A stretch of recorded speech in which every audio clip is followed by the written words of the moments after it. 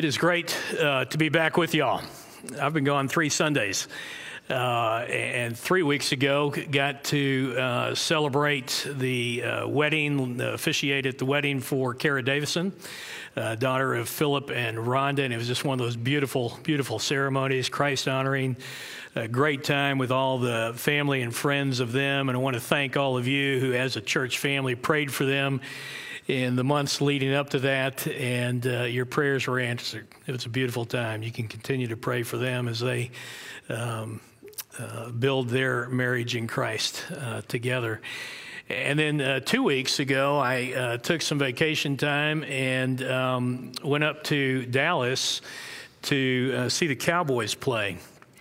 I'd been to Cotton Bowl and Texas Stadium as a kid watching them play, but I'd never been to AT&T. So went up with some good friends and got to see the hapless Cowboys. We were joking that week beforehand. They were playing the 0-4 Giants, so we knew it would be competitive. And sure enough, went down to last-second field goal, and the Cowboys won. That was a game that we lost Dak Prescott as well. And then I took a week of vacation, spent it in Colorado with Mike and Marty Blevins. And they are former servant leaders here, and they are in the midst of all those wildfires up there. No problem while I was there, but they sure erupted after I left. So continue to pray for them if you will, and they wanted to be remembered to you. But anyway, it is great to be with you again, and we are going to start a new sermon series this morning. It is called Civility and Cultural Engagement. And I think it's timely for the time in which we live, and I thought it would be most appropriate to start this sermon series off with a political advertisement. Don't you think that would be appropriate? So I'm going to ask you to please watch the screen. We've got a 1-minute political advertisement here. Spencer Cox, your Republican candidate for Utah governor. And I'm Chris Peterson, your Democratic candidate for governor. We are currently in the final days of campaigning against each other. But our common values transcend our political differences, and the strength of our nation rests on our ability to see that. We are both equally dedicated to the American values of democracy, liberty, and justice for all people. We just have different opinions on how to achieve those ideals. But today, we are setting aside those differences to deliver a message that is critical for the health of our nation. That whether you vote by mail or in person, we will fully support the results of the upcoming presidential election, regardless of the outcome. Although we sit on different sides of the aisle, we are both committed to American civility and a peaceful transition of power. And we hope Utah will be an example to the nation. Because that is what our country is built on. Please stand with us on behalf of our great state and nation. My name's Spencer Cox. And I'm Chris Peterson. And we approve this message. Now, I don't know anything about either one of these men, but they are opposed to each other running for the highest state in the office. And that advertisement is just stunning to me. They have a couple of others that I watched. It's kind of unusual in today's current climate, wouldn't you say, to see something like that. But regardless of who they are and where they come from and their backgrounds, they have learned certainly one truth that God gives us throughout Scripture, and that is to treat all people with dignity. They have chosen to express disagreement. They have different opinions on how they want to get to certain things, to democracy, liberty, and justice for all. But they've chosen to do it with kindness and with dignity and respect. They've chosen to value each other. And that is a message that is not only timely for us, but it is a message that is important to God, and it's important to God's world. It's important enough that God put it in the opening pages of Scripture that we might learn to treat one another with dignity and honor and value. And so when we think about civility and cultural engagement, these are things that we're going to have to work on, things about how we view each person. We Christians are called to make disciples of everyone in the world, right? And that often means that we are called to make decisions with people who disagree with us in conversation. And some of it's not very kind in the way that they approach us, in the way that they disagree with us. But we are told to still make disciples. And so in this sermon series, I want us to explore a biblical, relational approach to challenging people in our world, whether we agree with them or not in different ways, but most likely people that we disagree about God's truth with, we're still called to challenge them with the gospel. And so we need to learn ways to listen to them and learn from them about life independent from God, and ways to connect with them in order to challenge them with the gospel of Jesus Christ. We don't want to compromise the gospel, but we want to be full of grace and truth. And we need to learn how to rely on spiritual resources to enable us, to empower us, to connect with people and to give them the gospel. So that's where we're going to go in the course of the next 6 weeks on this. We're going to look at 6 different passages. Standing upright in a fallen world is difficult, and we say that a lot around here. And we're going to stumble, we're going to fail, especially when it comes to trying to engage in ways where we learn and listen and we have humility and we speak the truth in love. But let's go for it anyway. Let's give it a shot, because this is what God is calling us to do. And I think in today's passage in Genesis chapter 1, He's going to give us a mindset. He's going to give us an attitude. He's going to anchor us with a way to view others in our world, so that we can begin this process of engaging with them and challenging them with the gospel. So let's turn to Genesis chapter 1, if you will. And I would say that the main point that I see stressed here is that we've got to dignify people as we go through our day, because they are image bearers of God. We've got to dignify people as we go throughout our day, because they are image bearers of God. How do we do that? Well, the first thing in chapter 1, verse 26 is to dignify all people by seeing them as human. It may sound self-explanatory, but let me say it again. Dignify all people by seeing them as human. God sets apart human life as distinct and valuable. We talk about that a lot when we talk about pro-life, right? When we apply it to the sanctity of life, the sacredness of life, from the womb to the tomb, from conception to natural death. But this is us interacting all day long with people in the world all around us. And we've got to remember that God has given us a dignity that gives us value that is distinct. Dignity means the inherent value of each person. It is just there residing within them. It is God-given, and it doesn't change. It doesn't go away. Even though we have lots of reasons why we might not think that way, dignity originates with God, and God designates people as noble and valuable, honorable, because God made them in His image. Well, in theory, we accept that truth wholeheartedly, right? In practicality, we often make a mockery of it. I look at the reports of chaos in the cities around our country, and I have some choice thoughts for the people involved. I listen to lies by leaders, and I think disparagingly of them. I listen to people who believe some far-out policies, and I think, is this person credible on anything?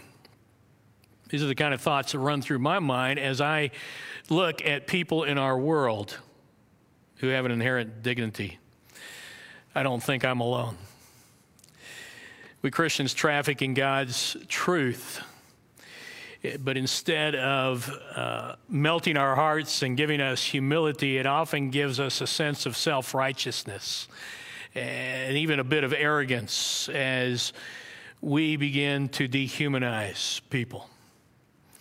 We want to devalue people. We want to look at them as less than. They don't have our background, our resources, our education, our way of living, whatever it is.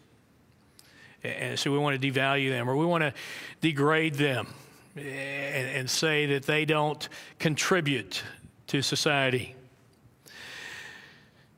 We want to demean them. We want to give them nicknames, you know. My favorite is Thug. We call them beasts. And we do that so that we can justify our actions or my actions as to how I want to think about them with my attitude and my thoughts, my actions, and my words. Perhaps you find yourself doing the same occasionally. Our problem is we dehumanize people. When we dehumanize people, we disrespect God. Because he's the one who gives everyone inherent dignity and inherent worth. We like to focus on that person on the screen, that person yelling at us, that person with far out ideas, and we can think of all kinds of reasons how we should approach them with a strategy that just gets rid of them or brings them down to size. And that is disrespecting God, because God tells us they have an inherent dignity and worth. He is the one who stated the divine plan to give human beings value and worth. And this is what he says in chapter 1, verse 26. Then God said, "Let us make man in our image, according to our likeness, and let them rule over the fish of the sea, and over the birds of the sky, and over the cattle, and over all the earth, and over every creeping thing that creeps on the earth." God said, let us make man in our image. Let's give man a God-likeness. But the way you and I treat people is that if they sound like me, and if they look like me, and if they vote like me, then I will respect them. I will give them value. I will allow them into my life. And what we're doing there is we're basically saying, if you are made in my image, then you're valuable. Then I'll respect you. Then I will honor you. And God says what's more important is that his plan is to make people in his image, to give them a God-likeness. We want to dignify people based on what we think they should measure up to, what we think they should be like. And God says, you know, they've got dignity and value just because I've made them that way. He made all people in his image. And that's hard for us to swallow, just like it is for us to think about Jesus dying for the entire world. All people are made in his image, not just some people, not just our circle of friends, not just our ethnicity, not just our nation, not just first world nations, not just groups that we like. He died for the entire world, and he made everyone in his image. All people are made in the image of God. And that's something that we have to digest and begin to process in our lives. All categories of people have dignity, honor, and value. So we want to dignify people by seeing them as human. That's the divine plan. He created them in his image. He's also given us a divine pattern, and we get to see what that means to be made in his image. We want to dignify all people by seeing them as image bearers of God. We want to look at them as those actually made in God's image and realize what that means in their lives and begin to see the value in them. We need a reason to treat all people with dignity, honor, and value. God gives us to us here in the first pages of the Bible. The essence of man is the image of God. That's why man is sacred. That's why man has dignity. It matters not whether a man or woman knows this or acknowledges it, people are the crowning achievement of God. And here's how David would put it 500 years after Moses wrote. He says this, "What is man that you take thought of him, or that you are mindful of him, and the Son of Man that you care for him? Yet you have made him a little lower than God, and you crown him with glory and majesty." David is realizing, and he's declaring, the value that God puts on mankind.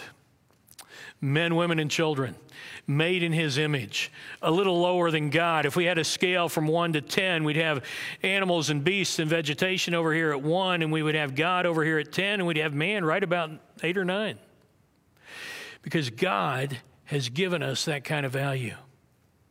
And so even David, earlier in that psalm, he talks about the stars and the great and powerful things that are infinite in number to our finite minds. And he says, you lift us up above that.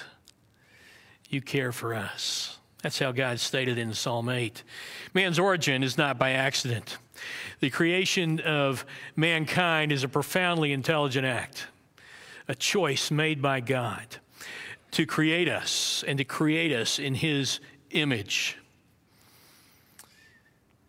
He chose to brand us in his image, which gives us eternal value because he's the eternal God. Let's look at chapter 1, verse 27, which makes this clear in Genesis. God created man in his own image. In the image of God, he created him. Male and female, he created them. We could look at those phrases in a lot of different ways, but this morning we're looking just at the value that God gives to mankind. We are made in his image. You know, if you were to go through Genesis 1 and you were reading that with your children, or you're reading that with your friends, and just had somebody count all the times that God said after their kind, there would be numerous times. So when he made the vegetation, then he made everything after its kind, after its species. When he made birds in the air, he made them after their kind. When he made animals on the land, he made them after their kind. When he made creatures in the water, he made them after their kind. Everything was after its kind. But when he got to man, here in verse 27, it was after God's kind. God created man in his image. We are distinctly valuable from animals. We are distinctly made in the image of God. The God of eternal, infinite value establishes the value for mankind. So people's dignity, value, and worth comes from God. And it comes from an intimate association with our Creator. What might it mean to be made in the image of God? To be made in his likeness. Well, God likeness means that we resemble God, and we could tease that out in a lot of different ways. I think it includes the idea of relating to God. A lot of the scholars and the books would emphasize the spiritual nature that we have and our ability to relate to God. God even has, we represent God.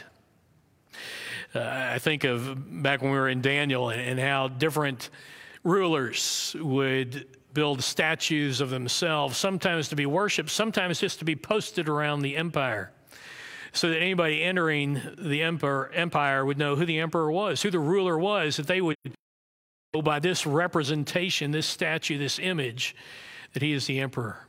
And so what we see God has done for us is he's caused us to resemble him, so that people might see him through his image in us and also realize who is the ruler of the universe. There are a lot of words written about being in the image of God and being in God's likeness. I think it simplifies it just to look at it in terms of God's communicable attributes and incommunicable attributes. So we say that God has these attributes that he does not share with anyone. He is sovereign. We are not.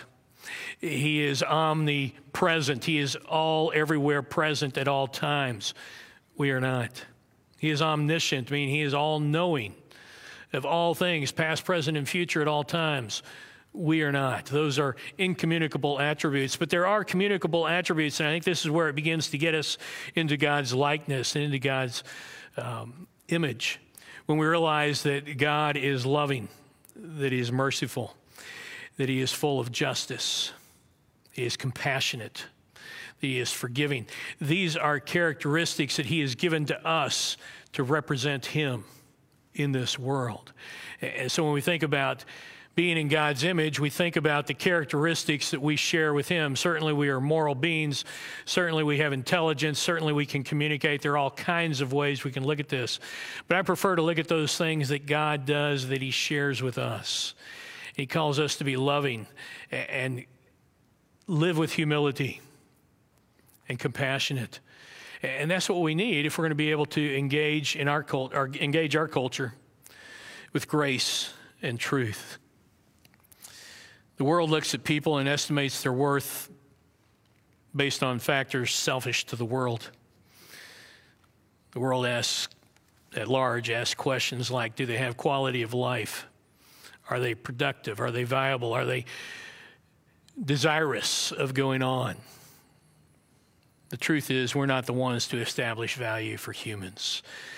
God has already told us that everyone is intrinsically valuable and that we share his characteristics, that we resemble him, that we have a God-likeness that we are to move out into this world with. And we are to look upon everybody that we see with this type of image because they are an image bearer of God. Those are difficult words to live out. Men and women are image bearers of the living God, and we've got to treat people with value and honor because they carry his image about this earth. When we interact with people, we want to have that in mind, that this is an image bearer of God. And that frees us up to be able to look at people with value and with honor and with respect. Well, Genesis 1 has given us a divine plan, God to make man in his image, the divine pattern in his image. And then I want to go ahead and move to Revelation, the other end of the Bible. Revelation chapter 5. Because in this book, we realize that we are to dignify people, all people, because that is what heaven will look like. So again, we don't just go to heaven with a secret club of people that we are community with. We don't go to heaven with people that we've picked out of a lineup. We go to heaven with people from every tribe and people group throughout the world. We should dignify people, all people, because that is what heaven will look like. And that can hit us in the face. Do we want to spend eternity with people that we've been mean to, that we've been devaluing, that we've been degrading, that we've been demeaning toward? God's word gives us a peek into heaven here in the revelation of Jesus Christ, chapter 5. We don't know who will be in heaven from around the world and who will not, but we do know that God has stamped his image upon every person. And as we look to heaven, we realize that there will be people from every people group throughout the world. Here's how the Apostle John states it in chapter 5, verse 9. And they sang a new song, saying, "Worthy are you to take the book and to break its seals. For you were slain and purchased for God with your blood men from every tribe, persons from every tribe and tongue and people and nation," every ethnicity, every people group, every language group. These are the ones that will be in heaven. Whomever trusts Christ through the ages and from around the globe will spend eternity with our Lord and Savior. And the implication is that many people that we pass on the street, many people that we engage with, some even in rude and crude ways, might be spending eternity with us. We want to recognize their worth and value. Many neighbors that we have disregarded. We don't want to push anyone away from the gospel, because our goal is to see people come to Christ. He purchased them with his blood. Certainly we want to care for people's needs. We want to be right in our citizenship and in social responsibility. We want to make lives better. But the most important aspect of our mission is to challenge people with the gospel, to love and accept them with grace, with unconditional love, just like Christ has loved us. But also a truth about the gospel, this hope that allows life to flourish in the person of Jesus Christ right here and now, gets rid of guilt and shame, forgives of sins, and offers the free gift of eternal life with the leadership of Christ in our lives. Not only do we want to not turn people away from the gospel, we want to share it boldly and clearly with love. So your basic tenet and my basic tenet when we look to people around us is to recognize them as image bearers of God. That they have inherent worth and value regardless of whether they are productive, they're nice, desirous of living, look like us, sound like us, vote like us. We want to be people who recognize their value. And that opens doors to the gospel as well. So in this election cycle, please get out and vote. You've seen all the stories and the memes. Millions of Christians don't vote, and that's a way of not doing what God has asked us to do in terms of honoring the government, in terms of exercising our rights as citizens. Get out and vote. But as you take care of the civic duty, let's treat people who vote differently from us as image bearers of God. Nothing wrong with trying to convince people of policies and ways to vote. But let's not demean them and let's not devalue them. Let's dignify all people because they are image bearers of God. I'm going to close with a pastoral prayer for us and for our nation, and feel free to just pray along with me silently where you are as we pray for healing in our land that needs to take place. And we know that it can only ultimately take place through the healing nature of the gospel of Jesus Christ. But let's pray that we might be people who live gospel-changed lives as we present the gospel to others. Let's pray. Lord Jesus, we worship you as the one who has given all people in the world dignity and value. You are the one who has caused us to look at people differently because they bear your image. And we confess that we tend to marginalize those that we don't like for whatever reason. And we confess that we fear the turmoil going on in the country. We confess that we let our emotions get the best of us. And we give you thanks that you offer reconciliation, that you have put us in relationship with you. And you offer that to all mankind. Not only reconciliation with you, but with each other. And so we pray as we move out into this world and as we live with the certainty of who we are in Christ, that you would give us a heart for the people around us. That you would give us the ability, the willingness to speak grace and truth, the attitudes, the thoughts, the actions that live grace and truth, that reveal a life changed by the gospel. We pray for healing in our communities. We pray for leaders who will act with godly care and justice for all. We pray for our law enforcement people, Lord, as they are in a unique position of being accused across the board.